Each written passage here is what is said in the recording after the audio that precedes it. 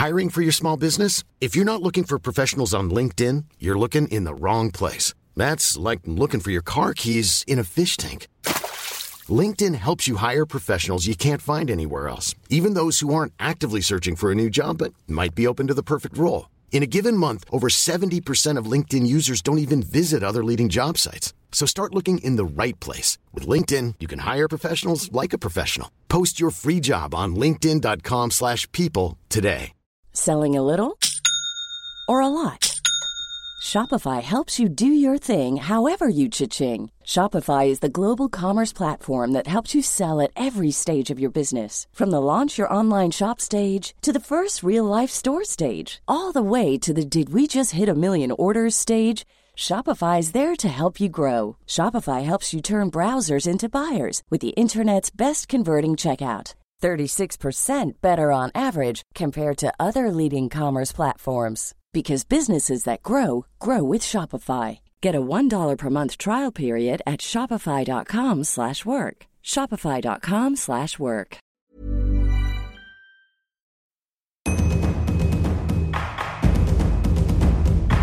Be water, my friend.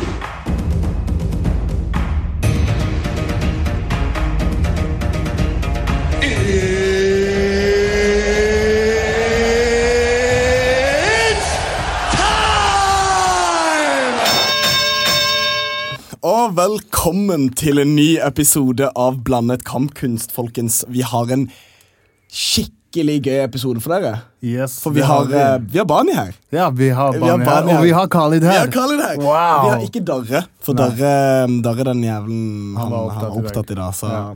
Det går bra. Vi fikk en legende på besøk. Kan ikke du være så snill å ta den introduksjonen, siden du på en måte...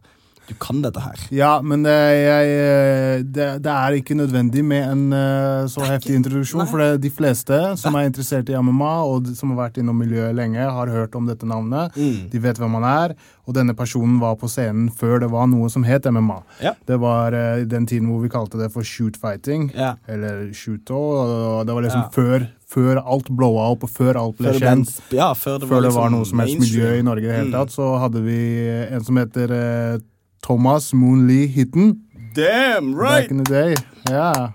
Velkommen. Takk. Ja. Vi er veldig, veldig glad for å ha det her. Som sagt så har vi jo på en måte siden starten av denne podcasten så har vi vært sånn, Thomas er en av de folka vi må få innom denne podcasten og prate med, fordi han har en utrolig kunnskap, ikke bare om sporten, men bare om, liksom generelt om alt av kampsport og liksom fra tidenes morgen.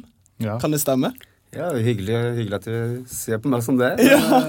Når har du begynte du begynte vel ikke rett på liksom shoot fighting? Nei, jeg begynte med thai-boksing i gamlebyen på midten av 90-tallet. Okay.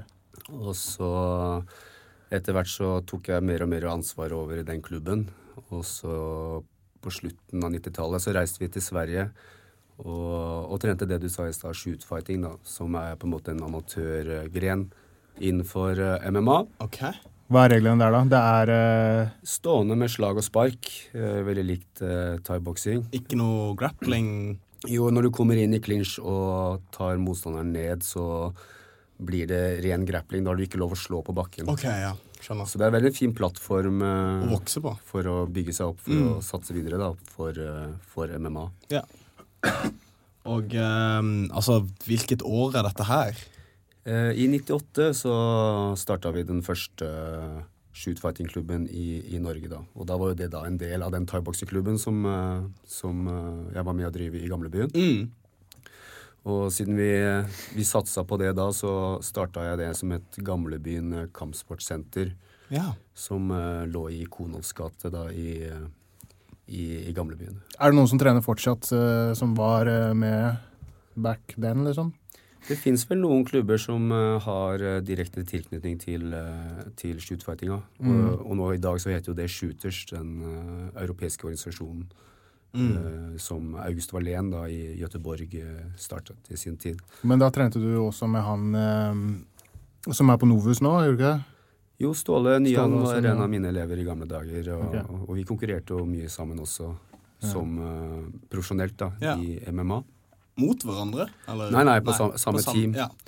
Vi hadde, veldig tidlig så hadde vi et team som het Team Okami, hvor Ståle, jeg og Jon Oskar Hammer, Halvor Hagen, Steinar Ruud, en del andre som fortsatt beveger seg litt rundt i MMA-miljøene, var en del av. Ja.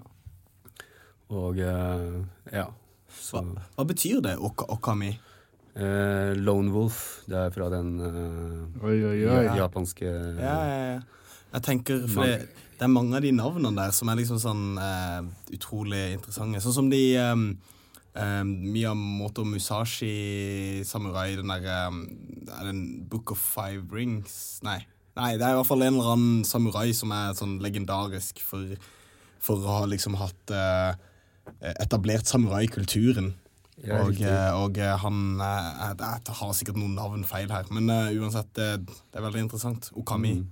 Og du har ikke hørt om det? Jeg føler at du kan alle de... Nei, sannsynligvis er det jeg som ikke har hørt, som forteller det feil. Nei, for det Thomas, jeg snakket veldig mye med han før om kampsport, og du kan jo liksom så mange forskjellige grener som jeg ikke har noe som helst peiling på. Du snakker ofte om sånn sticky fingers og masse forskjellige kampsporter. Og sticky fingers betyr at du skal stjele nå, tror jeg. Jeg tror det er det. Nei, hva er det du mener? Ikke sticky fingers, men hva er det når du refererer til det? Sticky hands. At man følger litt sånn fra som kanskje Wing Chun da, er kjent med det med å trappe hender og følge hender, og som handler veldig mye om blokkeringer da, når du har halvdistanse og litt sånne ting. Ja. Som du kan dra med deg litt videre også, hvis du har litt fokus på det. Er det sånn som kan brukes i clinch for eksempel, da? Føle på kroppen til motstanderen og så bevege deg? Ja, for eksempel i clinch-situasjoner, også fra utsiden når du skal inn, og at du blokkerer for eksempel et slag, og så følger du hånda med, så du hele tiden er på utsiden av den hånda, så du enhver tid vet hvor den hånda er i det du går inn da. Alle sånne, jeg mener som jeg ser det, så har all kampsport har noe relevans. Men skulle du trene all kampsport, så vil du trent i 200 år før du får noe sånn utbytte av det som du kan trekke for mange ser på sånn Wing Chun og sånn som bare tull da. Ikke funksjonelt, men det er jo det men du må ta visse deler fra det. Hvis du tar visse deler av det, og den som sa det kanskje best var jo Bruce Lee. Altså, ta det som passer deg, og bruk det som passer for deg, og ha et åpent sinn for alt. Sånn ser jeg på kampsport, og jeg tenker også jeg var jo kampsportnerd. Det er jo litt derfor jeg kanskje fortsatt er. Nei, altså, jo eldre jeg blir, jo med fokus på andre ting og sånne ting, så faller jo det litt bort, selvfølgelig. Men den gamle kunnskapen min sitter jo fortsatt der. Men det kan være at jeg føler meg litt sånn utdatert på noen ting, kanskje når det gjelder utøver og sånne ting, nå i dag. Men når det gjelder sånn tradisjonelle stilarter og sånne ting, så mener jeg at jeg fortsatt har en god del kunnskap.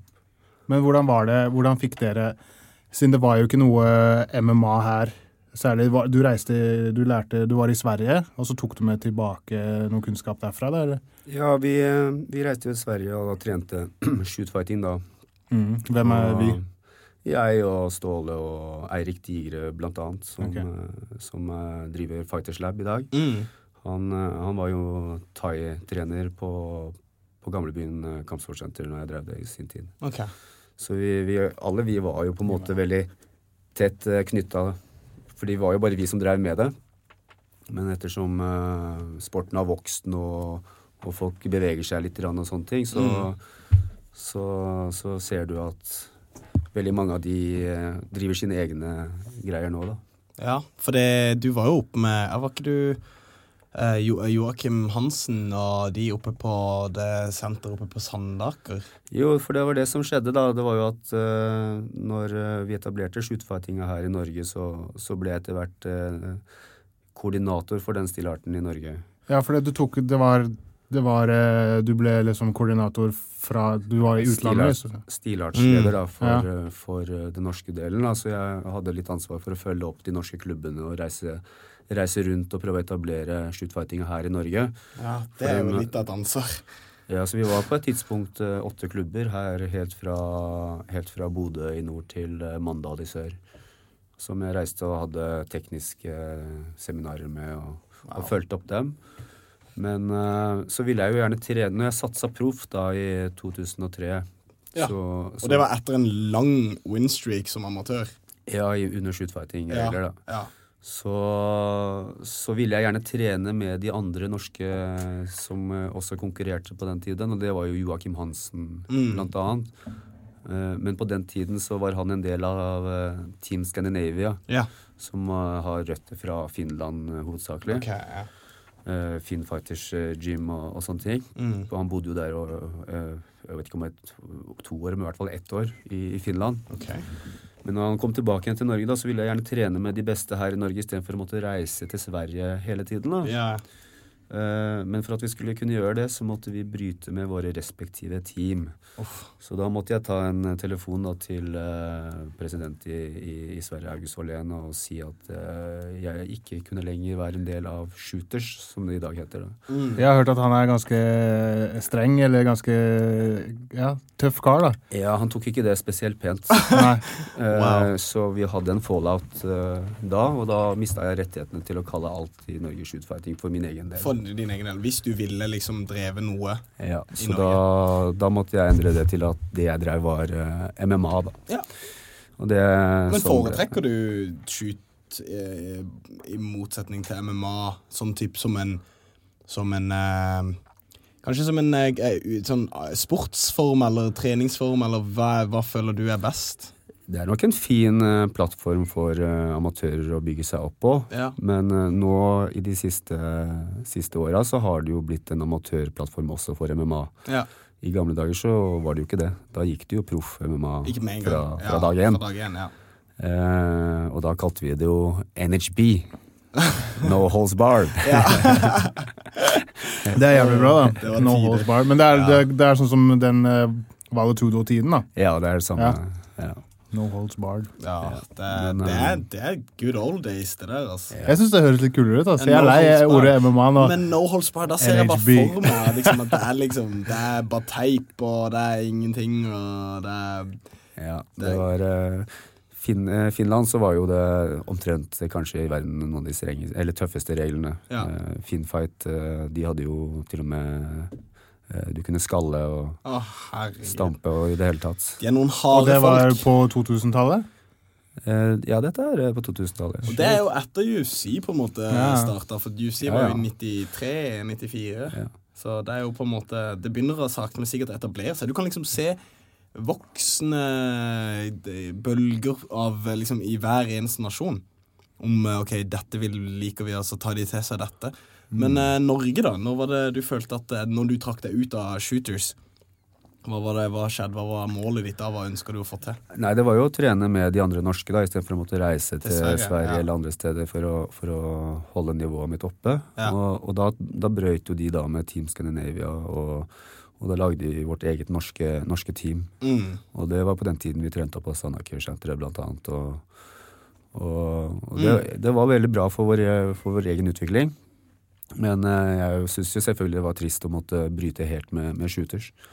For Shooters, det de var veldig flinke på, er veldig flinke på, det er jo organiseringen, og man kan si hva man vil, men det er mye takket være det arbeidet August Wallén og Marco Ervasti og sånn la ned på den tiden, som gjorde at MMA-en har blitt så store som de har blitt i Sverige da.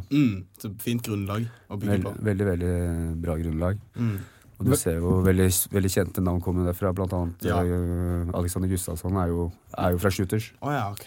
Det er den gjengen, ja. Han startet jo med å gå shootfighting også. Ja. Men hvem Team Hellboy fra når du var der, hvem er det som trente der da? Det var deg, Mosen, Jack, eller kom de senere? Jeg hadde jo en periode hvor jeg ikke var så aktiv, hvor jeg kom tilbake igjen opp dit, og da var det jo Mosen blant annet. Da hadde de kommet mens du var liksom borte? Ja, en del folk hadde vært innom der og så videre, men det er veldig mye folk som var innom der på den tiden også. Men det var jo liksom en harde kjern da.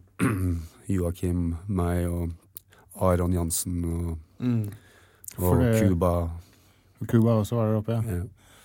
Men så de gutta ble med også videre ned til Hva var det het igjen da, nede på Grünerløkka der? Det var Oslo Shoot... Mixed Style Academy startet vi, det var i 2000 cirka. Ja. Det var vel 2000 cirka, tror jeg. Og så gikk det noen år der nede, så fikk jeg forespørsel fra det brasilianske miljøet i Oslo. Da holdt de til på Kringsjå. Ja. Om vi var interessert i å slå seg sammen med dem. Og da var det for liten plass nede på Grünerløkka, for det var veldig lite kjellerlokale. Jeg pleide å vaske der, faktisk, når jeg var ungdom. Tok jeg med gutta dit, og så slåss vi når du ikke visste det. Vaska mattene og sånn. Ja, det var litt. Så, og da sa vi ja til det da, og da begynte jeg å titte litt rundt etter lokaler og sånne ting. Så da fant jeg lokaler i Bogstadveien, hvor det hadde vært et gammelt aerobic-senter tidligere. Men en helt vanvittig husleie, selvfølgelig. Ja, selvfølgelig. Men det var stort nok da, og da flyttet vi opp dit, og det var vel rundt 2002-2003. Så da hadde ikke dere noe BJJ på Mixed Style Academy?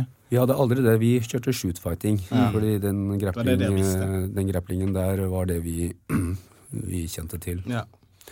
Så det er liksom historien da, om hvordan brassemiljøet ble forent med shootfighting-miljøet.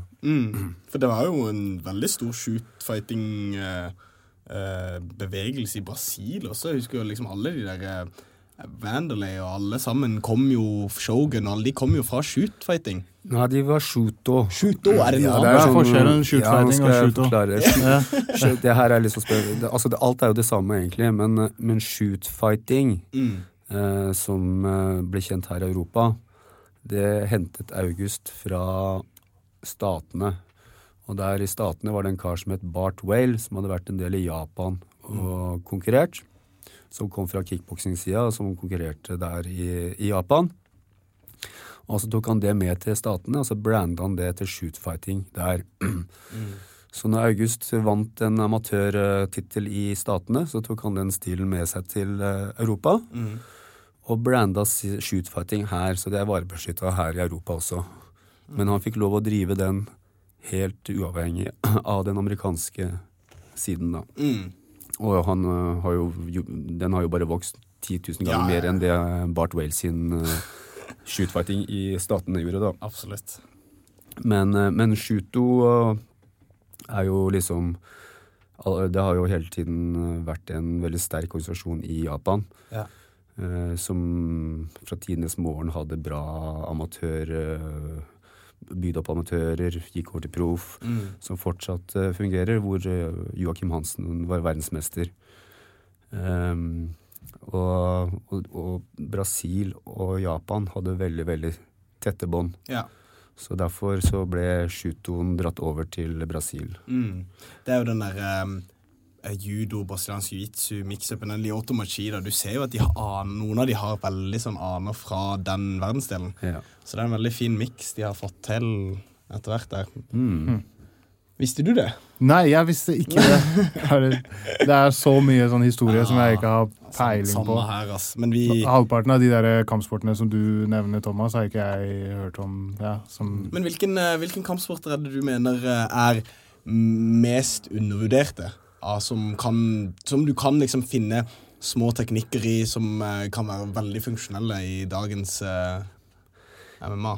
Altså, det jeg synes er litt morsomt med MMA er at det er jo liksom, jeg ser på det mer som et regelverk da, hva du har mulighet og lov til å gjøre, og innenfor det så står du litt fritt da. Ja.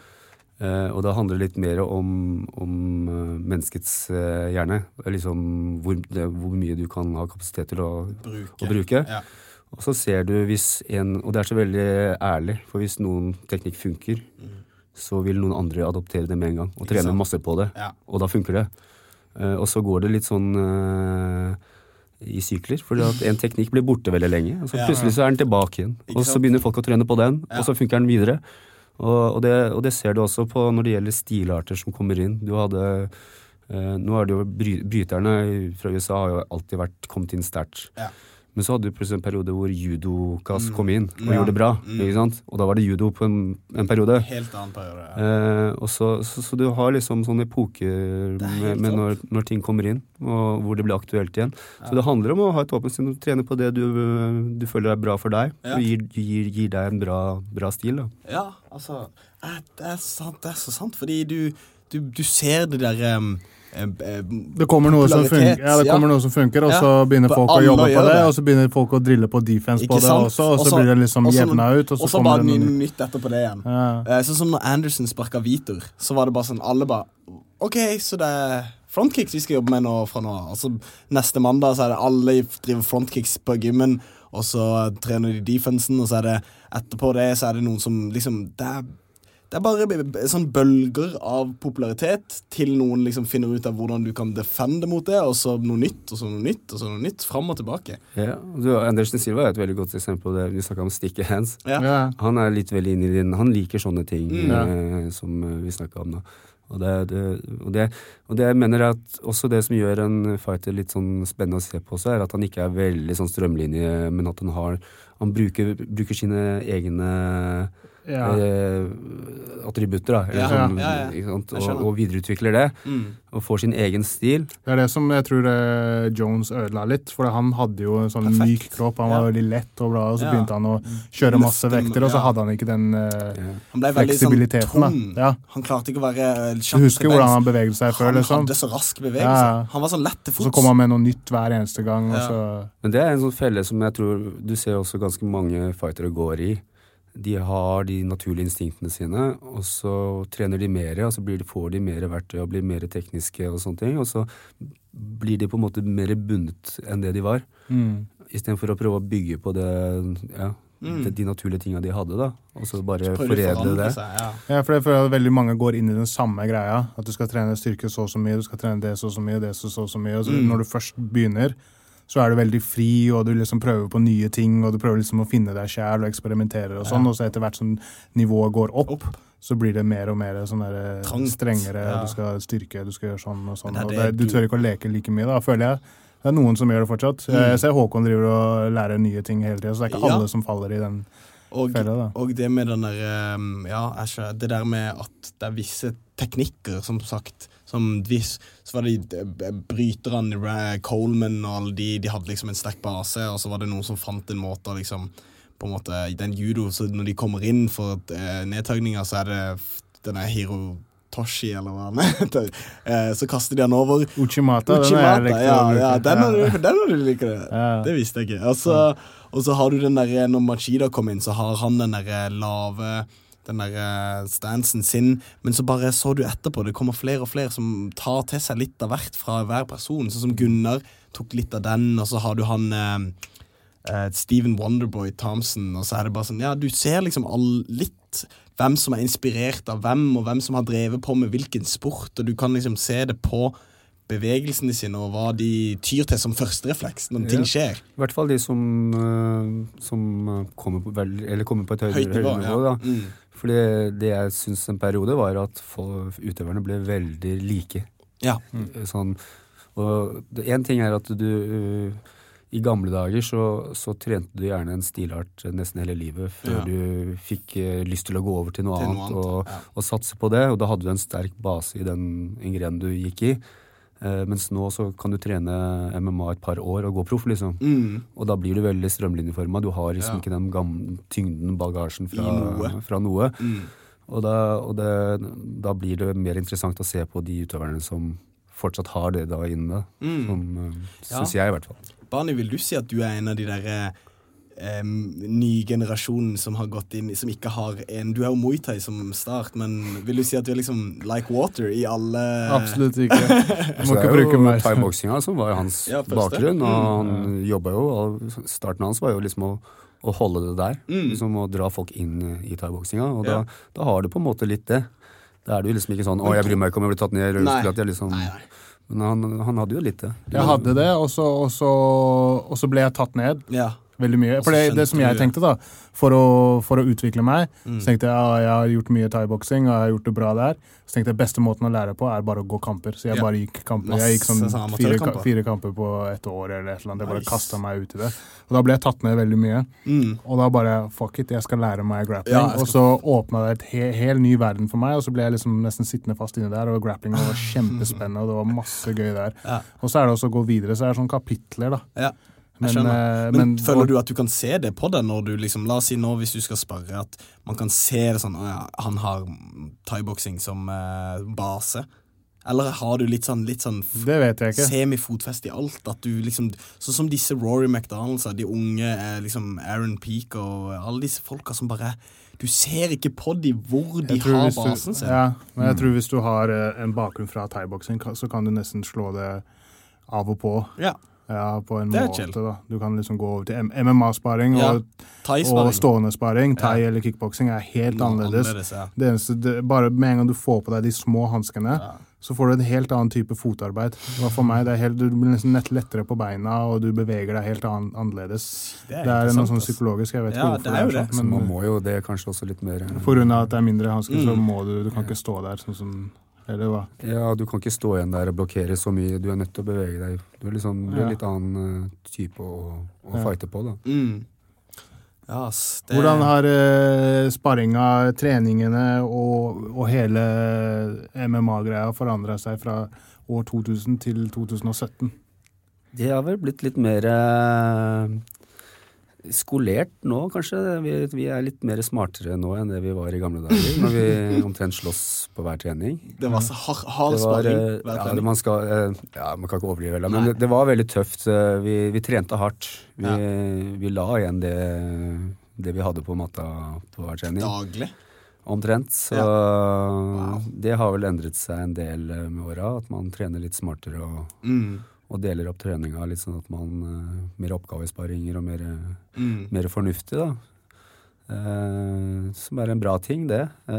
Så kan man heller gutse på og trene litt hardt innimellom for å få den biten også inn.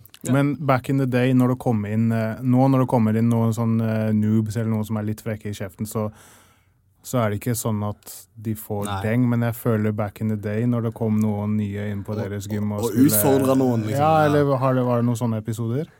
Veldig sjeldent. Jeg tror folk det skal være veldig spesielt hvis noen dukker opp på gymmet for å utfordre. Nei, ikke utfordre da, men nye på treninger eller... Ja, vi har jo folk som kommer inn i setting og kanskje har et veldig sånn sterkt behov for å jeg vil ha lyst til å slåss nå, liksom, og så blir de satt i en treningssetting, men så må de følge treninga da, og så blir det teknikk, og så skjønner de kanskje. Ja, så skjønner de at det her ikke sånn det funker da. Men reis litt rundt i verden da, og når du besøker profesjonelle team og sånne ting, så det fortsatt litt sånn. Du kommer ikke inn gratis i det teamet. Nei. Nederland? Har du trent i Nederland? Nei, faktisk ikke i Nederland. Det har jeg ikke. Men der også vet jeg det sånn. Ja.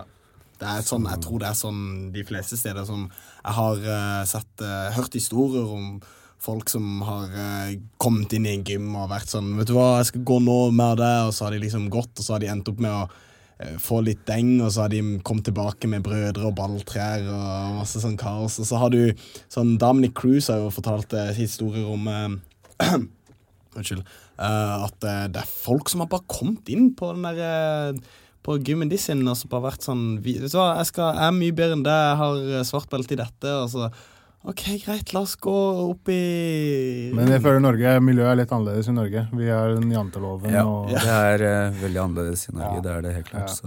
Det et par sånne folk, føler jeg. Men jeg har også hørt en god del sånne historier opp igjennom, og det skjer nok her og der. Jeg tviler ikke.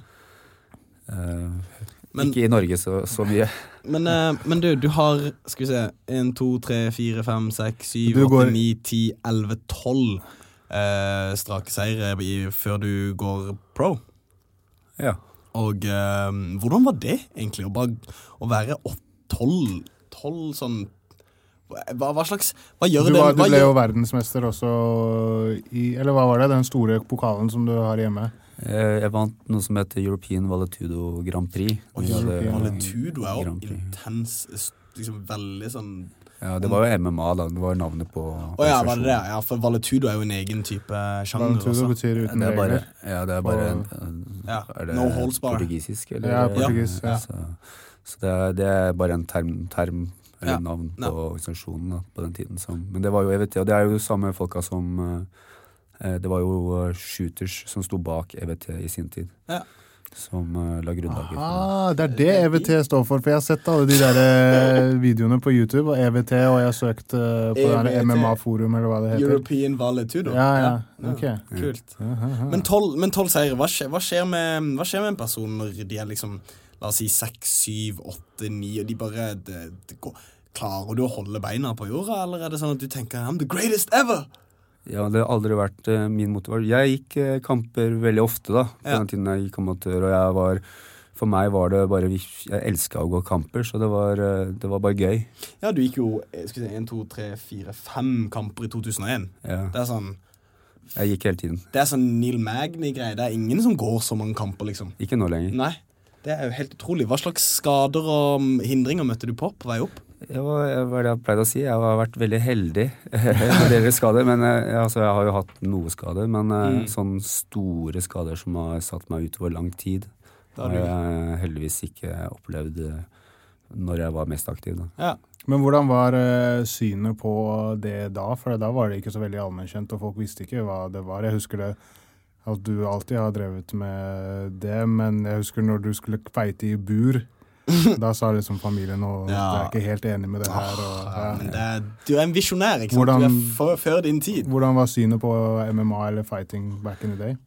Nå ødela vel sporten litt for seg selv også på den tiden, for de likte jo å fremstille det som menneskelig hanekamp, og nå låser vi døra, og ja, det var jo litt sånn UFC også profilerte seg i starten, før de på en måte skjønte at skal vi få med oss vanlige mennesker på dette her, så er vi nødt til å vise det sportslige, og faktisk hvor mye som ligger bak og sånne ting, for de brydde seg ikke om det før. Var det liksom inn der og stenge døra og mest mulig blod og øl og bare, ja. Så der har sporten gjort masse og få vist hvor mye som ligger bak, og gi liksom utøverne litt mer personlighet er viktig, ikke sant, sånne ting. Og det har de gjort en kjempejobb, og det tror jeg er en ting som har vært med på at sporten har kunnet vokse så mye som den har gjort da. Shit, altså. Ja, og så du går jo da liksom frem til 2003, september, med 12 strake, og så går du pro i uka. Der er det liksom, du ser også der at du har dine tider. Har du sett på MMA-studio, eller siden du drar opp, det er sånn typisk MMA-studio. Er det det? Herregud, det er ikke målet mitt, altså. Det er ingen kommentar om det. Nei, ingen kommentar, det kan vi si. Suck! Nei, hallo. Så, men nå er du på Oslo Fight Center og underviser der. Ja. Vi snakket litt tidligere da, før Banin kom om unge prospects, for du er jo head coach der på en måte, er det ikke det? At du har for MMA og submission wrestling da, hovedsakelig da, så for Oslo Fight Center, det er litt morsom historie, fordi de som driver Oslo Fight Center, det er jo Krav Maga Global som driver det. Og når jeg startet Gamlebyen Kampsportsenter i 98, så leide jeg ut til Krav Maga. Og mange av de som lever der, det er jo de som har startet Oslo Fight Center. Som har styrt hele det greia. Nei, så det de som har startet Oslo Fight Center. Sånn at når jeg hadde mixed style på Grünerløkka, så leide de også der, for de følte med meg hele veien. Så når jeg trakk meg ut av drift av senter og sånne ting, så ble jeg borte. Og så når de startet senter, så nå er det jeg som blir leid inn av dem. Så det er litt morsomt. Det er virkelig rart hvordan ting skal liksom utvikle seg. Sånne businessforhold. Men vi snakket om unge, og snakket litt om Luan, at når han kommer tilbake fra når er han helt frisk igjen fra eller du trener med, han er tilbake nå, er det ikke det? Jo da, han hadde jo en kneskade, ryke korsbånd og leddbånd i hele tatt. Så det her er Luan Jassari, som trener på Oslo. Han har vært der et par ganger, 2 ganger. Ja. Han hadde jo en amatørtittel I BCMA. Som han da mistet, ikke tappte på en måte. Ja, men så skulle han vel egentlig gå I den, men det var rett etter at han var tilbake igjen etter rehab og sånne ting, og han trenger litt tid nå for å få satt det ordentlig, men han motivert, så jeg regner med at han kommer tilbake igjen for fullt nå. Kult. Til over I hvert fall nærmere jul, så skal han tilbake igjen. Jeg tror ikke han rekker å gå BCMA nå, men sånn rett på nyåret så vil han tilbake igjen, og regner med at han klar. Beklager, hva skulle du si? Nei, og så har dere også Simeon Thoresen også. Ja, nå fra høsten av så har vi fått inn Simeon Thoresen også på instruktørlaget. Som I MMA? I MMA og submission wrestling. Kjempebra. Ja, det kjempebra. Så nå begynner vi å få et bra instruktørlag hos oss. Vi har jo Fatima Pinto på thai-boxing-siden hos oss, og Allan Wold sammen med henne. Så instruktørcrewet nå begynner å bli bra. Det virkelig, det begynner å bli en fin stall. Ja. Så det ikke så veldig mange år siden jeg ble hentet inn for å hjelpe til å bygge opp MMA og submission wrestling der. Da var jeg også med. Ja. Men vi har jo allikevel, vi har jo hatt 2 stykker på amatørlandslaget I MMA. Rama Jagetstan og Ole Jonny Eriksen. Eriksen, ja. Så pluss at Luan da fikk en titel I BCMA, så vi I gang. Ja. Men vi har jo hovedsakelig folk på amatørsiden. Ja, men det liksom ikke noe rush, føler jeg, at folk må bare ta det som de sier I sitt eget tempo, og så må de bare ikke føle seg presset til å go pro, for du vet alle de der historiene om folk som gikk for tidlig ut og mistet liksom hele greia si. Nei, bare ta det I ditt eget tempo. Det ikke noe race. Nei, og det som litt sånn race I forhold til det at det dyrt å være amatør. Sant. Det jævlig dyrt, mann. Du aner ikke hvor mye det koster. Du skal gå kamp, det liksom hobby. Å, jeg skal ha det gøy. Eller du gir jo alt. Det ikke hobby engang. Du gir jævlig mye for at det bare skal være en hobby. Det ikke bare gøy. Og så skal du reise over, og så skal du betale. Ja, hva skal du si? Ja, så dette en shout-out til alle sponsorer. Spons amatører. Ikke spons til proffe. Spons amatører. Se etter talenter som dere kan bygge på. Spons dem. Da får dere fram bra folk. For en ting som begrenser folk nå det økonomiske på amatørsiden. Du har masse talenter som trener. Vi UFC, vi har et lite budsjett, så vi prøver å hjelpe våre amatørutøvere med flybilletter og litt sånne ting, men det alt for lite. Det skulle vært så mye mer. Så nå når det begynner å bli mer populært, kom på banen, se etter talenter på amatørsiden, vær med og hjelpe oss å få dem fram. Og det alle bedrifter, alle mulige. Hva som helst, alle måneder drar. Det som greia, når du går pro, så får du dekket kost, du får dekket flybillett, du får dekket hotell. Amatører får ikke dekket noen ting. Det fort 2-3 tusen for flybillett. Også hotell, kanskje 2 lapper der, og så skal du ha mat, du skal ha veie inn. Så skal du ha mat etter at du har innveid. Det blir fort 10 000. Ja, du rister av det svake sjeler. For å reise til England og få litt deng. Få litt deng, eller gi litt deng. 10 lapper. Så det blir fort dyrt hvis du skal gjøre det 3 ganger. Tenk og trist å liksom bruke 10 000 på det, og så får du deng, og så må du bare tilbake igjen. Og så det sånn, ja, det var en fin opplevelse det. Men jeg skulle til å spørre deg, hvilken av de organisasjonene du har gått kamp for den mest profesjonelle eller den beste, og I motsetning til den verste? Hvilken du har best erfaring for? Sånn? Ja, altså nå begynner jo de fleste organisasjonene å ha ganske lik profil, eller hvordan de bygger det opp og sånne ting. Men kanskje den beste vil jeg påstå Superior Challenge. Ja. Og den jo skandinavisk til og med. De store skandinaviske, ja. Det var der du gikk din siste kamp. Ja, og det var litt også derfor jeg ville gå der også, for det jo Sverige jeg har vært mest kjent. Pluss at Superior alltid har tatt veldig godt vare på meg, og også Joachim Hansen som var med oss en del I starten for å hjelpe Superior når de startet opp I sin tid. Så de veldig, veldig flinke. Du gikk også I Cage Warriors også? Ja, jeg har gått Cage Warriors 2 ganger. Ok. Men det var veldig tidlig.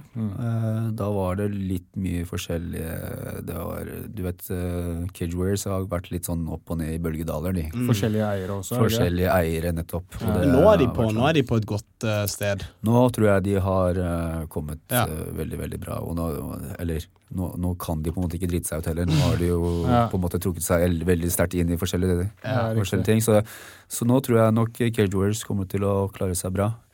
Og de har jo hele tiden hatt med seg han Ian Dean der, som er veldig fin fyr. Så veldig bra.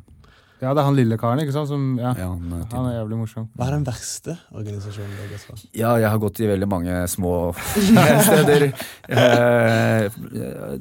Debuten min kanskje er vel det da jeg gikk i England i noe som hadde så veldig... Er det Robbie Oliver?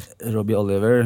Da gikk jeg i noe som heter UCMMAC eller noe sånt. UK MMAC. Ok. Og så nummer 3, Divine Retribution. Da gikk jeg på en pub faktisk hvor folk satt og røyka. Vi gikk i boksering, og så satt de og røyka med albuen opp på podiet. Shit. Og når jeg gikk ut, så var det knust glass og øl under, så jeg angret på at jeg ikke hadde på meg joggesko. Sko og sånn, ja. Og det var jo ikke helt Det hørtes ut som en jævla dyre. Og måtte stå og varme opp på øllageret, liksom. Det er faktisk en film. Det må jo bli brukt i en eller annen sånn Rising Star. Det var nok mange på den tida som opplevde det, altså. Så jeg var nok ikke den eneste der. Sånn i starten så var det mye sånne små show og så har etter hvert vokst fram noen da, som etablerte seg til å bli bra. Og de fleste da kjører jo samme modellen hvor de følger opp og lager program, og de blir tatt godt vare på. De har blitt mer rutinert med tida i England, altså. Ja, de har jo det, og du har vært gjennom så mye. Du har liksom vært gjennom, det er ikke ofte jeg sitter her og blar gjennom recorden til folk vi har på besøk, men det er så imponerende alt det du har fått til på den tida, liksom. Du har vært innom dusin forskjellige organisasjoner, og du har så mange seier og så mange kamper du har gått, og liksom det sånn som Per Eklund for eksempel, den kampen der den er jo også veldig... Du har gått 2 ganger mot han, eller? Ja, det har jeg gjort. Jeg gikk i Finland også mot han i Shuto i Finland. Skal vi se. Okay. Og da gikk vi, det var vel i 2003, det tror jeg var rett året jeg debuterte. Ja, det ble en draw. Ja, da gikk vi uavgjort i Finland i Shuto, og sånn det var da, så skulle vinneren få kamp i Japan. Ja, hva skjedde med det? Det var jo noe... De sendte den kampen ned til Japan, og så valgte de meg. Så jeg jeg følte at jeg hadde den litt der, men det var 3 uker etterpå eller noe sånt, tror jeg, den, så det var jo alt for tett på. Det var jo helt kjørt. Men du dro ned dit da? Vi dro ned da. I Japan? Takaharu Murahama. Ja, han var ranket som nummer 10 på den tiden i Shuto da, så jeg visste jo ikke det. Kom jo ned dit og var egentlig valgt som en slakteoffer når jeg kom ned dit. Men det gikk fint det, det var ikke noe... Neida, det gikk bra i løpet av kampen og sånne ting, og jeg hadde nesten en triangel på han. Så jeg gjorde en bra kamp, følte jeg, mot han, men oppladningen til den kampen kunne kanskje vært bedre når du først reiser til Japan. Ja, ha 3 uker på seg, kanskje ikke optimalt. Men det er ofte sånn de gjør da, når de skal ta inn noe som ikke er vært der før. Er det ikke sånn de alltid gjør? Ja, Shuto har alltid vært veldig reale. Altså. Og også med tanke på Joakim på den tiden som hadde en sånn stor stjerne der nede. Og du kom fra samme... Vi var jo samme team. Så de burde jeg var jo der nede når han knuste. Hey, I'm Ryan Reynolds. Recently, I asked Mint Mobile's legal team if big wireless companies are allowed to raise prices due to inflation. They said yes. And then when I asked if raising prices technically violates those onerous 2-year contracts, they said, "What the f*** are you talking about, you insane Hollywood ass?" So to recap, we're cutting the price of Mint Unlimited from $30 a month to just $15 a month. Give it a try at mintmobile.com/switch. $45 up front for 3 months plus taxes and fees. Promo rate for new customers for limited time. Unlimited more than 40 gigabytes per month. Slows full terms at mintmobile.com. Hiring for your small business? If you're not looking for professionals on LinkedIn, you're looking in the wrong place. That's like looking for your car keys in a fish tank. LinkedIn helps you hire professionals you can't find anywhere else, even those who aren't actively searching for a new job but might be open to the perfect role. In a given month, over 70% of LinkedIn users don't even visit other leading job sites. So start looking in the right place. With LinkedIn, you can hire professionals like a professional. Post your free job on linkedin.com/people today. Han choka. Hvem var det han finisher da? Han en av de mest kjente jeg vet, jeg kan finne ut av det. Shuto.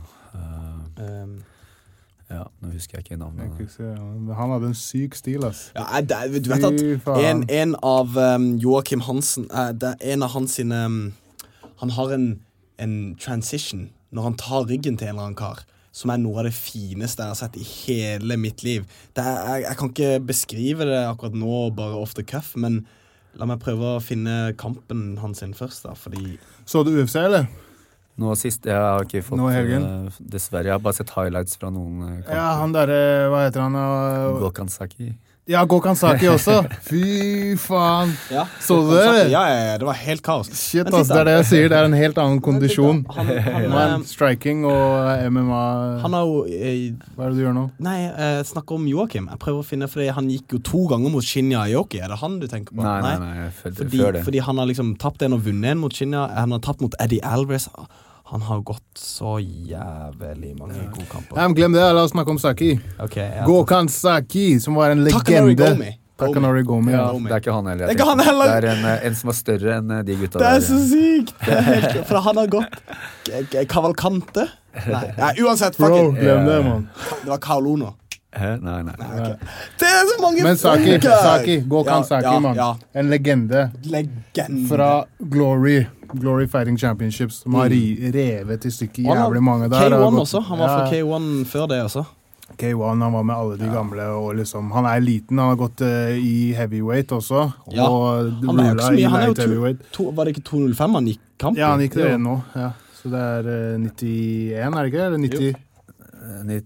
Ja, 92. Ja, rundt der i hvert fall. 93 kanskje.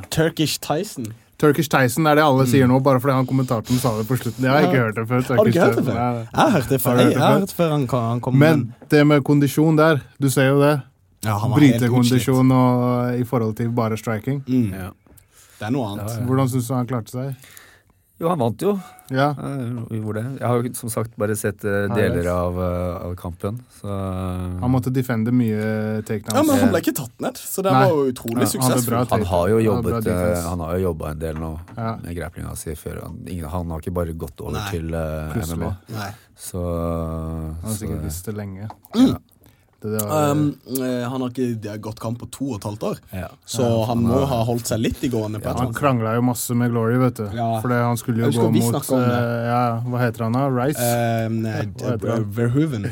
Ja, Rico Verhoeven. Rico men ja, altså en ting jeg la merke til med han Gokhan sin stil, det at han har noen av de bortsett fra Paul Daly, de venstrehuken hans, han går så eksplosiv. Han så eksplosiv. Han skikkelig eksplosiv. Han bruker hele kroppen. Ja, han går gjennom garden din, liksom. Det helt utrolig å se på. Det derfor de kaller han Tyson også, hvis du ser hvor måten han bruker hele kroppen. Han får med hofta si. Han lader opp. Han har liksom så mye liksom, eksplosjon i de slagene. Ja, også i kombinasjonene også. De kommer jo så fint eksplosivt når han kommer inn der med lave sparkene sine. Altså. Helt utrolig. Fy faen, og det var liksom, jeg tror kanskje at hvis den kampen hadde gått til runde 2, så hadde han tapt. Jeg tror ikke men det var utrolig imponerende at han klarte å liksom stå der. Han fighter, han sånn old school fighter som bare gir alt til siste stund. Liksom. Jeg elsker sånt. Og han, den høyre-venstren hans på slutten her var liksom, du ser hvor lite egentlig du må connecte. Du må bare liksom treffe timing og liksom treffe bare sånn på tuppen. Sånn at du får den der hodevridningen. Jo da. Det de som verst, for da blir styrken går liksom videre. Gjennom, det går gjennom slaget liksom. I stedet for at du dytter liksom, så blir det liksom... For han stakkeren der, det var en bra stoppage. Det var jo en fin, for folk har klagd på at det var sånn, nei, det var early stoppage. Så sånn, dude, så du hva stakkars han Enrique de Silva, vet du hva han gikk gjennom den runda der? Stakkar fyr. Blir han litt bøyen? Og så fikk vi en ny One Flu choke, nummer 5 i UFC. Owens St. Preux choke. Jeg farlig på de der. Helt, er det fjerde, det er tredje eller Det fjerde? mener jeg er en sånn greie som folk kommer til å begynne å trene på mer og mer. Ja. For det er mange som holder på G-tiden når de går over i side control. Og det er sånn, hvis du ikke helt vet hva du holder på med, så you gonna get choked the fuck out. Er det noe du har brukt? Nei, aldri selv. Men, Er det vanskelig å få inn sånn på ekte? Ja, man må kjenne vektdistribusjonen sin og sånne ting da. Ja. Man må jo trene på det. Helt, hvis man får det til mange nok ganger i treningssammenheng, så kan man ta det med seg videre. Men man må trene på det. Ja. For du er nødt til å få lagt... Du må kunne klare å få lagt alt presset gjennom skulderen din. Og det så du må liksom opp.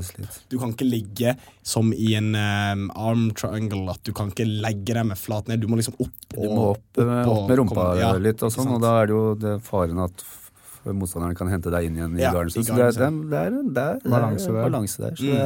Men jeg så han jobba for det. Han plasserte liksom armen til motstanderen der. Han jobba fra det lenge. Han setter det. Ja, han var mye flere steg for go-to move. Ja, han satte opp som faen. Og han ble lurt motstanderen. Han bare, og så bare tok han... Men sånn er det jo gjerne med teknikker. Altså, du må stole på teknikken din. Du må gå for den teknikken. Hvis du har noen teknikker du er god på, så sitter du gjerne, fordi du er så trygg på at de sitter, så du går jo helhjertet inn for dem da. Et eksempel på det er Aron Johansen. Ja, Dartsman, dartsjokkene hans er farlige, de altså. Jeg føler jeg har lange og fine armer til en dars. Lokker den darsen her opp. Eller går rett over i en anakan, og så ruller det rundt, og så kommer vi inn i det. Ja, det er derfor du holder deg under biceps curls. Ja, egentlig. Men du, altså hva heter han? Yushin gikk ut, han sovna. Ja, han sovna som bare det. Så jeg ikke. Han sovna, stakkar. Var det noen andre fete kamper? Du, vet du hva? Tingen var, på det kortet, Takanori Gomi, stakkar, han har tapt en del på rad nå. Altså, jeg tror han egentlig burde legge hanskene igjen. Det er slemt. Jeg vil ikke være den personen som sier dette her, fordi det er opp til hver og en person, men når du ser en person som har vært så talentfull og så suksessfull, gå gjennom en så lang karriere, og så begynne å bli tidlig finisher i hver eneste kamp han går. Jeg tror kanskje dette er 4. eller 5. kampen på rad som han blir finisher i via slag. Så tenker jeg, du har mange år igjen. Bare prøv å slappe av, finne en annen kanal å gå gjennom og gjøre din ting. Hva tenker du på? Hvordan var det prosessen din for deg å bestemme deg om å liksom legge hanskene igjen? Du vet, det er kjempevanskelig, vet du, fordi jeg alltid elsket å gå kamp. Men det handler veldig mye om fokus. Jobb, har du jobb ved siden av og skal begynne å tenke på fremtiden og de tingene her, så blir plutselig en kampoppkjøring, det blir mer stress enn det er gøy. Ja. Og det går hele tiden og gnager på at jeg har ikke fått trent nok til kampen og sånne ting, og det drar du med deg inn i kampen, og sånn har jeg hatt det noen år, ikke sant? De siste årene, da blir det på en måte, da må du på en måte si til deg selv at vet du, akkurat nå så må jeg bare konsentrere meg om noe annet. Ja. Og heldigvis da så har jeg muligheten til å coache folk og få vært med der, og er fortsatt en del av kampsportmiljøet da. Og ikke bare bryte det helt, for det tror jeg aldri ville ha klart. Nei. Men man må liksom erkjenne det at nå er det kanskje ikke tida for det. Men det er ikke noe lett. Nei. Og for veldig mange faktorer så er det sånn at jeg tror noen må si det til dem på en måte, for de vil aldri si det til seg selv. Det er en veldig sterk sannhet å komme frem til på egen hånd. Ja, og du trenger folk rundt deg som kan liksom være ærlig. Men hvorfor er det sånn, det er vanskelig å forklare til folk som ikke har gått kamp selv, er det ikke det? Den følelsen. Ja. Den følelsen som man har i buret, liksom det er ingen annen følelse av å være levende da. Både i buret og i etterkant, og i de timene før, det er som en berg-og-dal-bane opp og ned, og når du er inni der så er det ingen annen verden. Jeg vet ikke, hvor kan du forklare det? Hvordan... Ja, det er som du sier, det er så mye da. De gir så mye. Skal sies at det er ikke for alle da. Nei. For du må jo på en måte både gruglede deg, og du må jo på en måte synes det er gøy også. Men det er det å kontrollere nervene, ikke sant? Det å liksom komme til et punkt der du hele det spillet der der det ikke tar over. Ja, hele det spillet det følelses altså, ikke sant? Det ikke bare kampen, men det før og det og etter ikke sant? Hvordan det for deg når du inni der? Går an å det jeg kan påstå at jeg har opplevd alle emotioner der jeg har vært der inne fra starten av, og så prøver jeg å hente igjen den som jeg har følt meg best i da, når du der inne. Og det den når du har på det beste, når du så fokusert at du omtrent ser alt klart da. Vi har snakket om det tidligere, men det oppleves at du har en reaksjon som du med hele tiden da. Du lever på den andres energi hele tida. Og du ser jo det når de står og måler hverandre, og de har der, og hvem det som klarer å ha den konsentrasjonen lengst, og hvem det som klarer å, ikke sant, og hvem det som tør liksom å ta det lille steg for å åpne seg litt og sånne ting da. Hele det spillet der da, og når du har rytmen din, og du vi kalte det i gamle dager, når du in the zone, da kan du gjøre hva som helst, og det den du ute etter da. Når du først har den, da det ikke noe som slår den følelsen. Uansett. Og det gjelder med all idrett, altså. Jeg mener, det en grunn til at folk driver med idrett på det nivået da. Så det, Jeg enig om det der med in the zone, der det et punkt som du på en måte, jeg tror ikke folk vet helt hvordan man oppnår kommer til det punktet, for de vet hva som skjer når du i det punktet, for da det ingenting som, du tenker ikke noe på annet, du liksom, hva skal jeg si, du på et sted der det eneste som har noe å si akkurat dette øyeblikket her og nå, du klarer å være nu, du tenker ikke på noe annet, du vurderer bare det som skjer mellom meg og det, og alt det andre bare, det blir svart, liksom, det blir borte, det eneste som eksisterer i verden, det akkurat nå, her og nå. Og det derfor det vanskelig for folk å gå fra det da. Ja. Og så blir det også, kan jeg tenke meg, med mange år så blir det en del av identiteten din også. Så det vanskelig å gi slipp på det. Og så det det man ser med mange gamle i UFC også, som man tenker burde, men hva annet har de å gå til også? De har ofte ingenting. Folk som kommer fra liksom røffe bakgrunner. Men hva det jeg skulle si? Neste UFC, Tony Ferguson, Kevin Lee. Før det, jeg så Bellator, så ser du på det?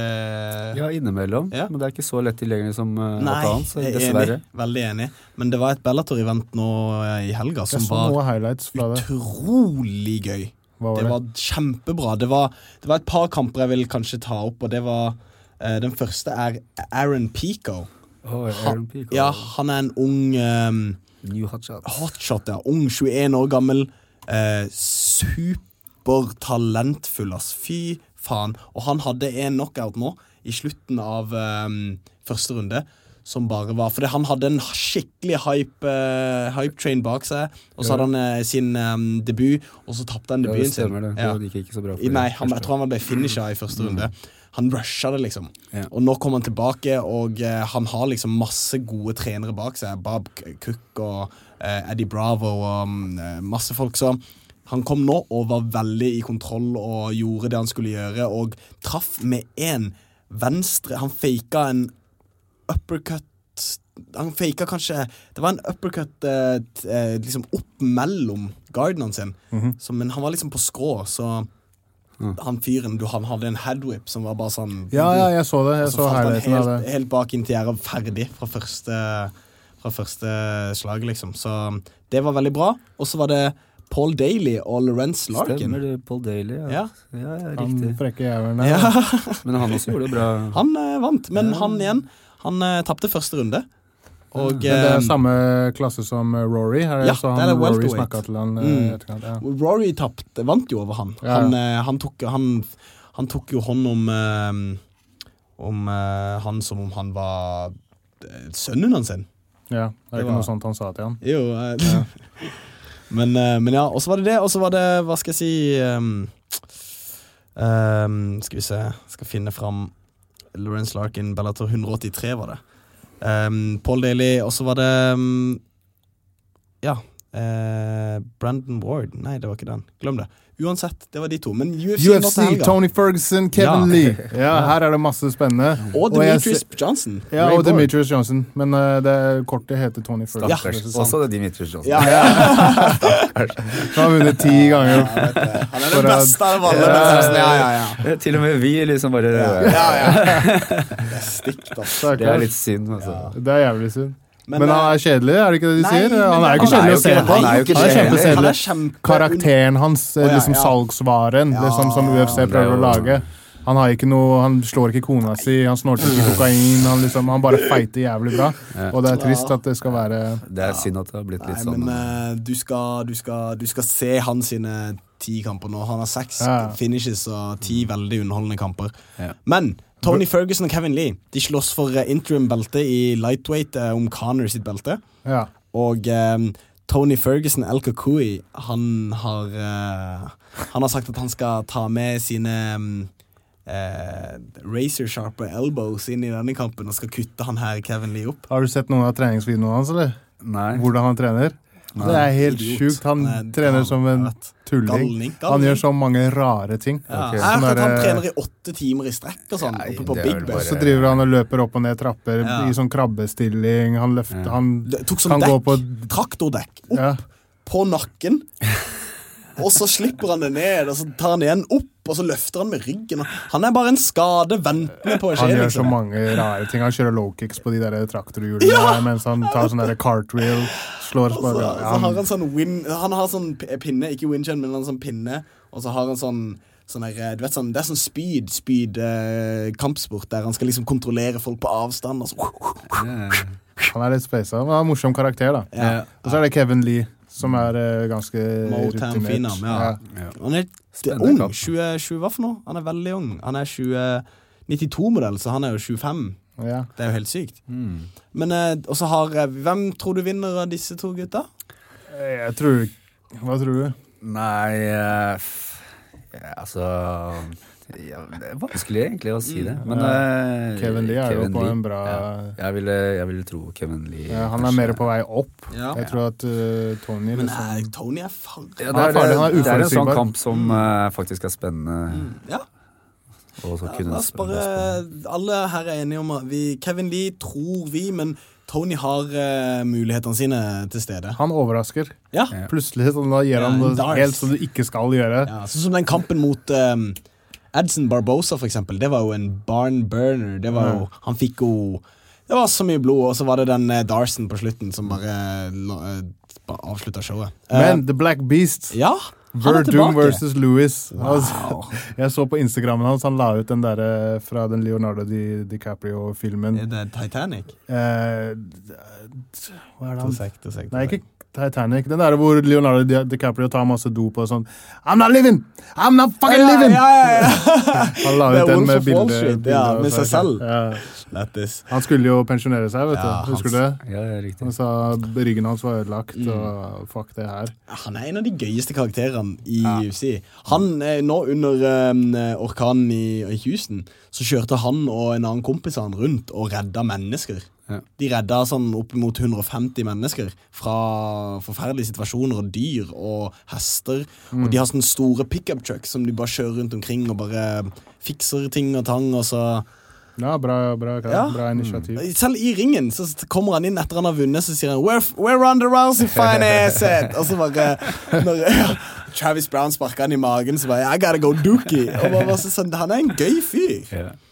Han skal gå mot Fabricio, så det liksom jeg tror han gasser, og jeg tror Fabricio dreven ass. Ja, ikke sant? Men han Fabricio også sånn som har sagt i det siste, det for streng testing i UFC. Han har sagt det? Ja, han jo helt at det for streng? For streng testing. Han mener at de burde være litt mer lov og Ok. Da leser du mellom linjene da? Ja, for så hva annet betyr det? Jeg vet ikke. At hvis det for streng testing, betyr det at du ikke vil at noen skal gå på noe, men du vil ikke at folk skal komme og ta pissen ta tisset ditt sånn. Nå har jo kommet fram forslag om at de skal GPS-trekke alle utøverne. Kanskje noe med det da, at ikke for mye Kanskje. Oppfølging, liksom, at du må ha litt privatliv. Ja, for gutta må... Det er jo derfor Nick Diaz er suspendert igjen. De må jo liksom opp i så og så mange, 3 posisjoner eller noe sånt hvor de kan være, og hvis de skal gå utenom det, så må de gi beskjed til UFC, så, i tilfelle det er kontroll. Det er så rart, altså. Så det er litt kjedelig. Men Demetrius Johnson tar sin 11. og blir Men hvem legende. tror du mellom disse her to da? Jeg tror dere har rett at Fabricio har litt for bra striking, litt for bra kondisjon, og han har jo verdens beste jiu-jitsu. I den vektklassen, så... Og han er en av de old school-gutta som har utviklet seg mer og mer og mer. Som er bare sånn wow. Husker du den Travis Brown-kampen der strikinga hans var on point, den tidlig, bare når han liksom sparket han til magen, og han tok sånn der, han la seg ned for å komme i guard, og så tok han sånn flip opp, du vet når du ligger på ryggen, og så tar du sånn flip opp. Og... Han gjorde det? Ja, han gjorde det. Jeg husker det husker jeg ikke. Jeg husker den kampen der, da tenkte jeg, han her fyren har faen med vokst, altså. Så det er jo kult. Men jeg tror Verdum. Ja, det gjør jeg også. Men Johnson, Demetrius. Borg. Jeg har ikke hørt om han Borg. Hvem er Borg? Han må jo være der oppe. Han er en fyr som har mistet vekt mange ganger til den vektklassen. Hvem, Ja, nei, altså... Jeg vet egentlig hvem i den klassen som skal kunne true Demetrius. Det må komme noen snart som man kan si liksom, wow, han. Men fortsatt ikke. Nei, jeg er enig. Men har du trent med noen av disse? Du har jo vært og trent litt i Las Vegas. Ja, men hvem er det som går på det kortet? Evan Dunham går på det kortet. Nei, Evan Dunham går her. Evan Dunham har jeg Benil Dariush. Ja, Dunham trente jeg med. På den tiden så var jo han så å si ubeseiret. På hvilket gym var det da? Extreme Couture. Ja, sant det. Så, og han var veldig bra teknisk stående og fin stil og veldig fin å trene med. Veldig fin å trene med. Bra kontrollert liksom. Ja, veldig. Han er en villmann. Han er en villmann i ring. Når jeg først går kamp, så er han men på trening så er han rolig. Fin fyr, altså. Kult. Det er bra med sånne folk, i hvert fall når man kommer til et nytt sted da. Ja. Men Ray Borg har i hvert fall misset vekt mange ganger. Han droppet ut av kampen forrige gang, og jeg vet ikke hva jeg skal synes, men Demetrius, vinner han denne, så blir han 11, og da har han flest defense av alle champions som har vært. Og det er jo imponerende. Men jeg tror Demetrius tar han. Jeg tror ikke det er noe å si engang. Hva heter han bryteren igjen, han som Demetrius har gått mot? Henry Cejudo. Cejudo, han overrasket meg noe sinnssykt forrige gang. Ja, var det forrige gang nå sist? Eller? Ja, det var en sinnssyk kamp. Han bare så, what? Så bra, altså. Så han kunne ha vært en hvis han klarer vekta han også, da. Det går for fort for meg. Men han gjør det. Det var Rockhold Branch. Så skal vi se, Cejudo gikk mot... hvor fanken var det? Men da overrasket han meg skikkelig, altså. Hvis han fortsetter den stilen der, så det er kult, for det blir litt kjedelig. Det er akkurat som Silva også, han kom opp i 10 nesten. Hvor mange seire var det han hadde? Det var mot Wilson Hayes. Faktisk. Cejudo, han har, skal vi se, han har 4-1. Nei, det er en World Olympic Championship matches. I UFC så er 11-2. Og han har bare tatt mot Demetrius og Joseph Benavides, liksom. Og han er jo liksom... Han gikk ikke i amatør, han gikk jo bare rett inn i pro. Og det er jo... Det sier jo mye. Men ok, kjapt før Lando Vannata går kamp mot Bobby Green på prelimsa. Det er en bra kamp. Og så har du Walt Harris, som er en veldig god heavyweight, eller potensielt veldig god heavyweight. Nick Lentz og Will Brooks, det er også en ganske kul kamp. Ja, Brooks, ja. Benil Dariush og Evan Dunham, som du sagt. Hvem tror du? Benil er jo... Ja, jeg vet ikke. Men når er dette her? Er det nå til helgen, eller? Dette her er 7. oktober, så det er neste helg. Neste helg. Og når er det skal være noe boksing også i Norge? Er det lenge til, eller? 21. oktober, så blir det boksestevne i Skien. Ja. Med hvem da? Med Kevin Melhus. Ja. Melhus Promotion. Har han sin egen promotion? Ja, han har startet egen promotion, og de gjør det veldig bra, gjør veldig grundig arbeid, og klart å få i havn en avtale med TV2. Wow! Hvor TV2 skal satse nå fremover på å bygge opp proffboksing hovedsakelig, da, men også andre kampsporter. Ja.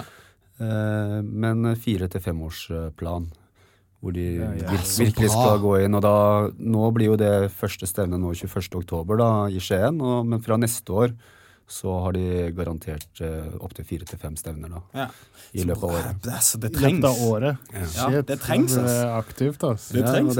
Og de skal bruke mye ressurser på promotion, eller på showet da. Ja. Markedsføre, og de skal ha shows. Også med selve produksjonen. Det skal brukes litt, det skal bli litt mer showpreg. Ja. Det skal prøve å unngå de lange pausene, det skal være pauseshow, det skal være... Så de har jo hentet inn Fridtjof Wilborn, dere er kanskje for unge til å vite det. Nei, jeg husker Fridtjof Wilborn, ja. Han skal gjøre comeback på TV. Som kommentator, og sammen med meg. Jeg har også blitt hentet inn. Så forbanna fett! Fridtjof Wilborn, var ikke han Vil du bli millionær? Jo da, han har vært alt. Han har vært nyhets, sportsanker, alt. Så har han kunnskap, eller er han typ Mike Goldbergen? Han ser mye boksing, men han kommer jo fra idretten selv. Han er jo fotballspiller. Ja. Han har jo spillet i sportsmann. Så det er jo sånn han først kom inn i TV 2, var jo gjennom sporten sin. Og nå er det liksom... Han har jo veldig stor interesse for boksing, og så ble jeg med på laget, og så skal Lars Eikanger være konferansier. Så det blir en del kjente folk som er i kulissene der, og så kommer det til å bli... Det skal være masse artister som også kommer til å spille. Vet du hva, bortsett fra Melhus Promotions, vet du hva selve eventene kommer til å være? Liksom? Heter This Is My House, er det ikke det? Det er det første nå som heter det, fordi det er Skien, hjembyen til Kevin, og det er liksom der det skal foregå. Det kommer til å bli en del norske boksere som gjør sin profesjonelle debut der. Blant annet han Bernardo Torres. Ja, han er syk, ass. Meg og Koffi snakket om han i går kveld. Ja, han er helt sinnssyk. Eksplosiv kar, ass. Sinnssyk bokser. Var han fra Filippinene? Ja. Og han nå skal han gå proff da. Det blir veldig spennende å se.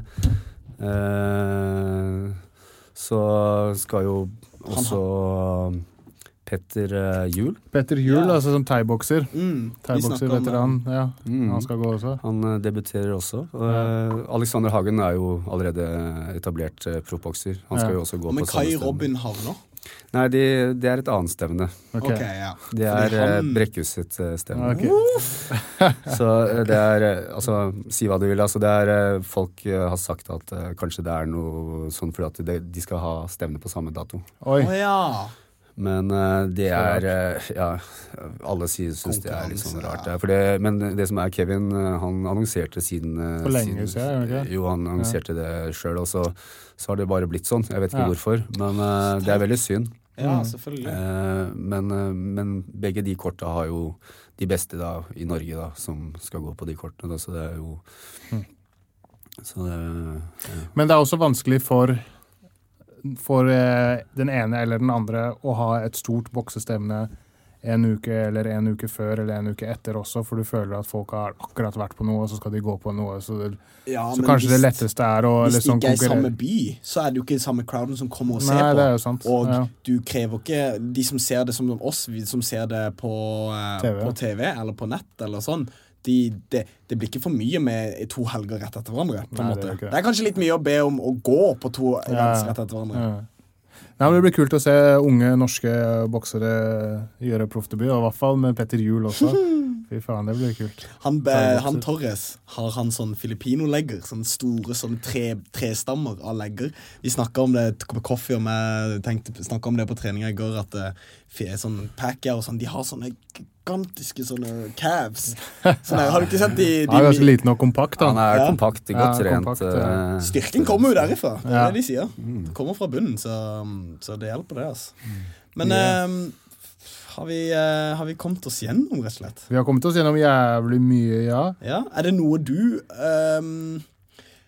har lyst til å... Er det noe du har lyst til å komme og si? Nei, jeg føler at vi har... pratet masse. Er det et tema du har hatt lyst til å prate om som du ikke har gått gjennom ennå? Nei, egentlig. Jeg har fått sagt det jeg har lyst til å si. I hvert fall i forhold til det med amatører og kanskje å få spons inn på den siden. Men hvordan føler du med MMA og legalisering i Norge? Føler du at det er noe sjans? Er det 3 år unna? Er det 10 år unna?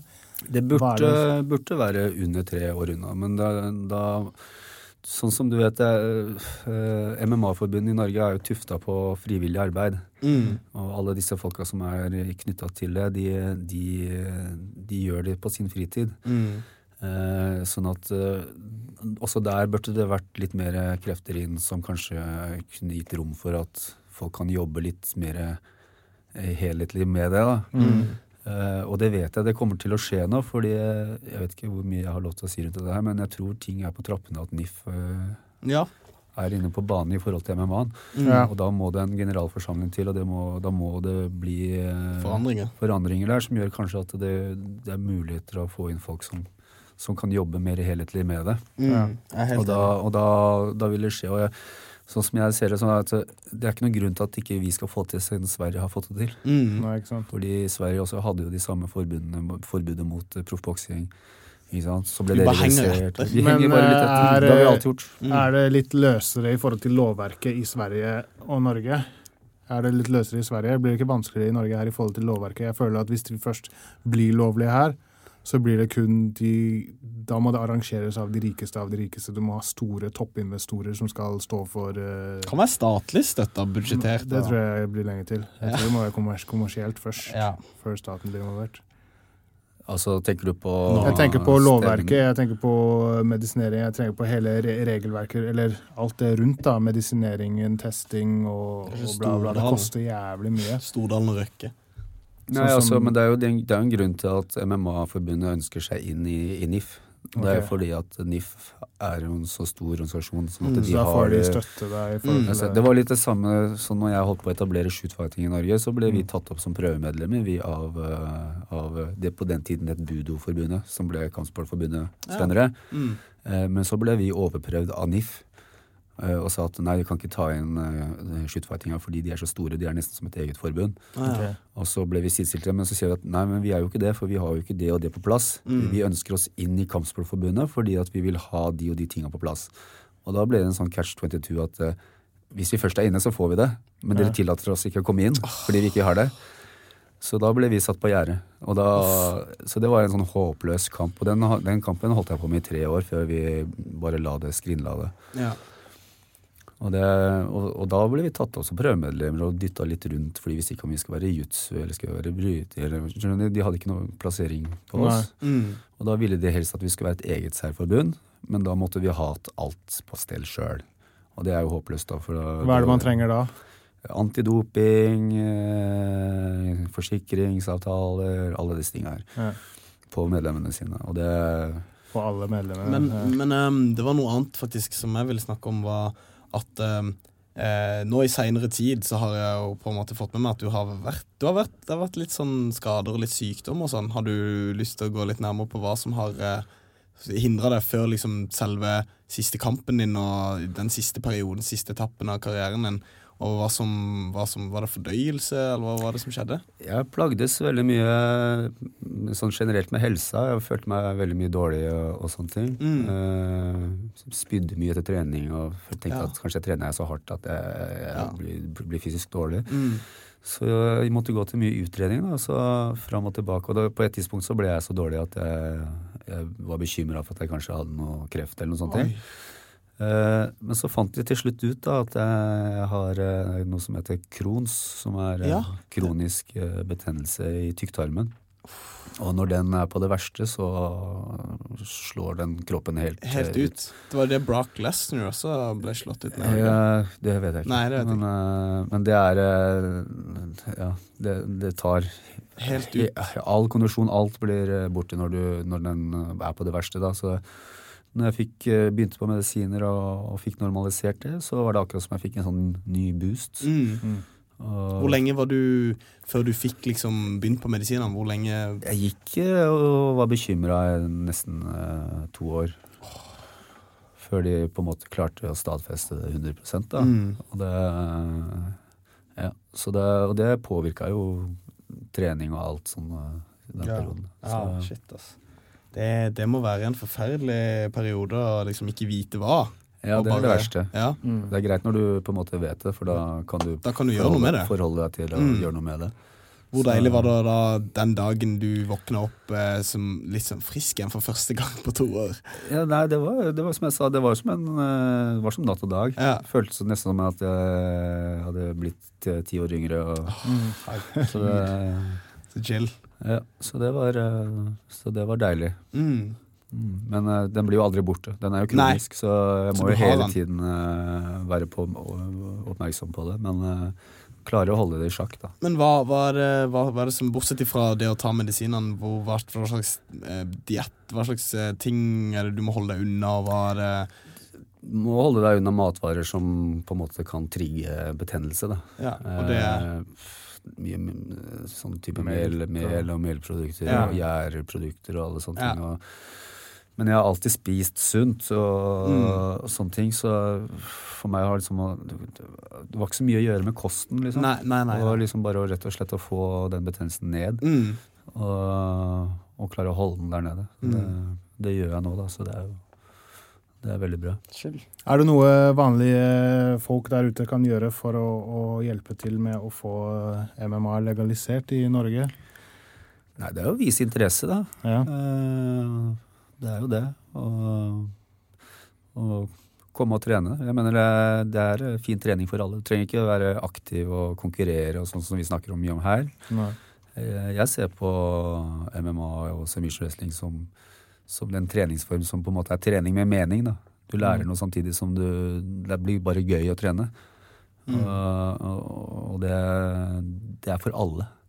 Og jo flere vi kan få med på å trene uten nødvendigvis å satse, så er det med på å styrke MMA-en for oss alle.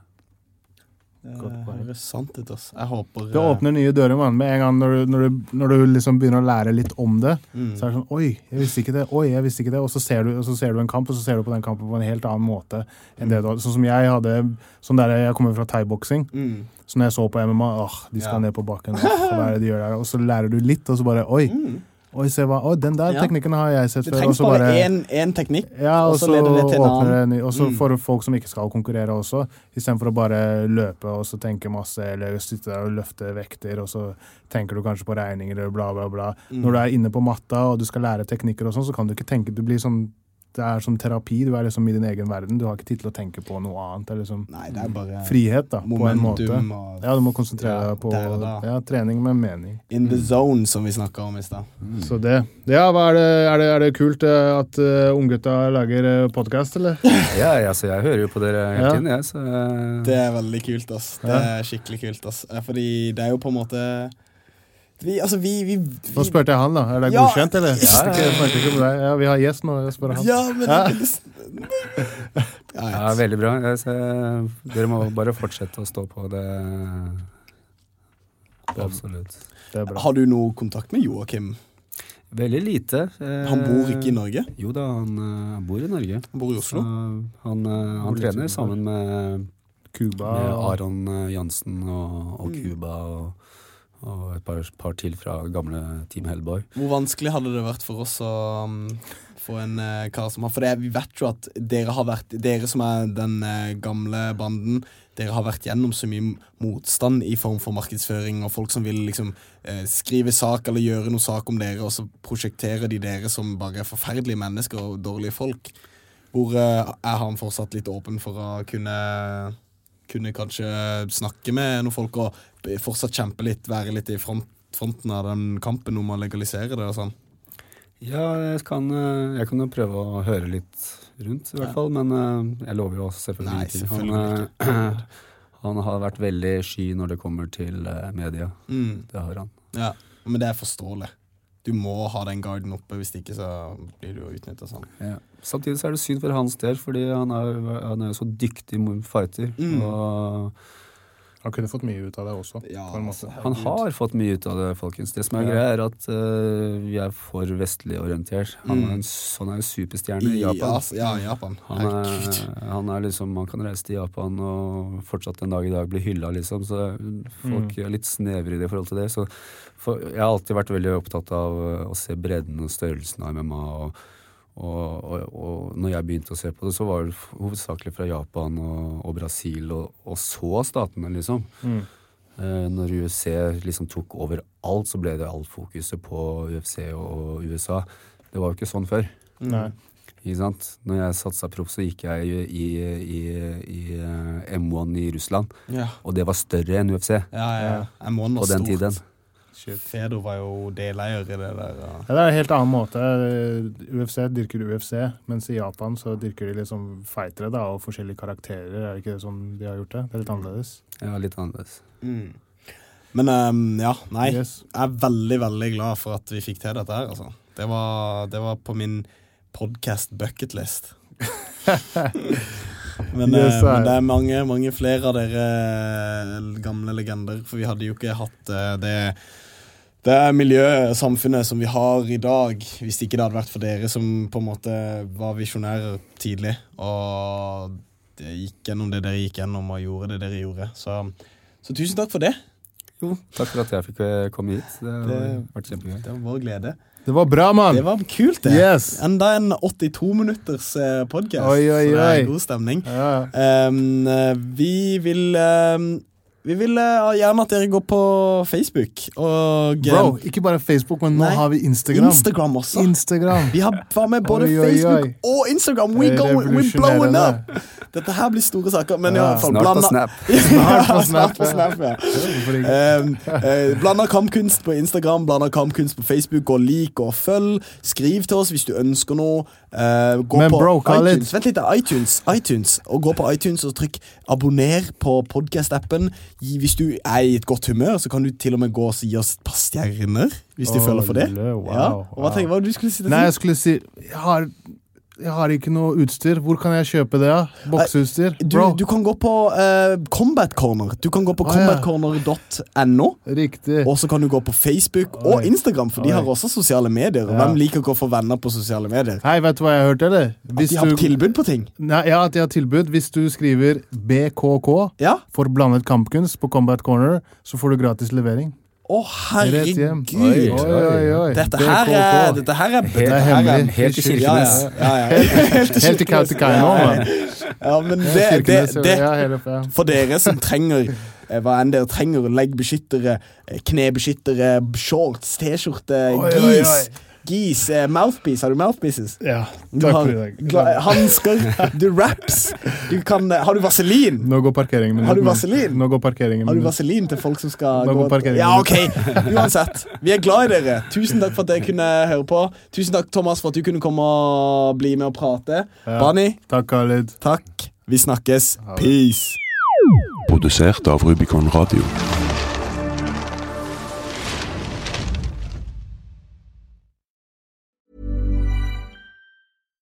Hi, I'm Daniel, founder of Pretty Litter. Cats and cat owners deserve better than any old-fashioned litter. That's why I teamed up with scientists and veterinarians to create Pretty Litter. Its innovative crystal formula has superior odor control and weighs up to 80% less than clay litter. Pretty Litter even monitors health by changing colors to help detect early signs of potential illness. It's the world's smartest kitty litter. Go to prettylitter.com and use code ACAST for 20% off your first order and a free cat toy. Terms and conditions apply. See site for details. Mom deserves the best, and there's no better place to shop for Mother's Day than Whole Foods Market. They're your destination for unbeatable savings, from premium gifts to show-stopping flowers and irresistible desserts. Start by saving 33% with Prime on all body care and candles. Then get a 15-stem bunch of tulips for just $9.99 each with Prime. Round out Mom's menu with festive rosé, irresistible berry chantilly cake, and more special treats. Come celebrate Mother's Day at Whole Foods Market. Are you ready for truly hydrated skin? Meet Hyaluronic Body Serum, a breakthrough in body care from Osea. It's clinically proven to instantly increase hydration by 161%. Their lightweight, fast-absorbing serum delivers 24 hours of nonstop hydration for silky smooth skin without the sticky afterfeel. Osea's latest innovation combines the magic of their best-selling hyaluronic sea serum with a new formula that's good for the whole body and 5 types of hyaluronic acid to target every layer of the skin. Osea is a women-founded, women-led brand that's been crafting seaweed-powered products for nearly 30 years. The best part? Everything Osea makes is clean, vegan, cruelty-free, and climate-neutral certified, so you never have to choose between your values and your best skin. Treat your skin to clean, vegan skincare from Osea. Get 10% off your first order site-wide with code SUMMER at OseaMalibu.com. That's OSEA Malibu.com, code SUMMER.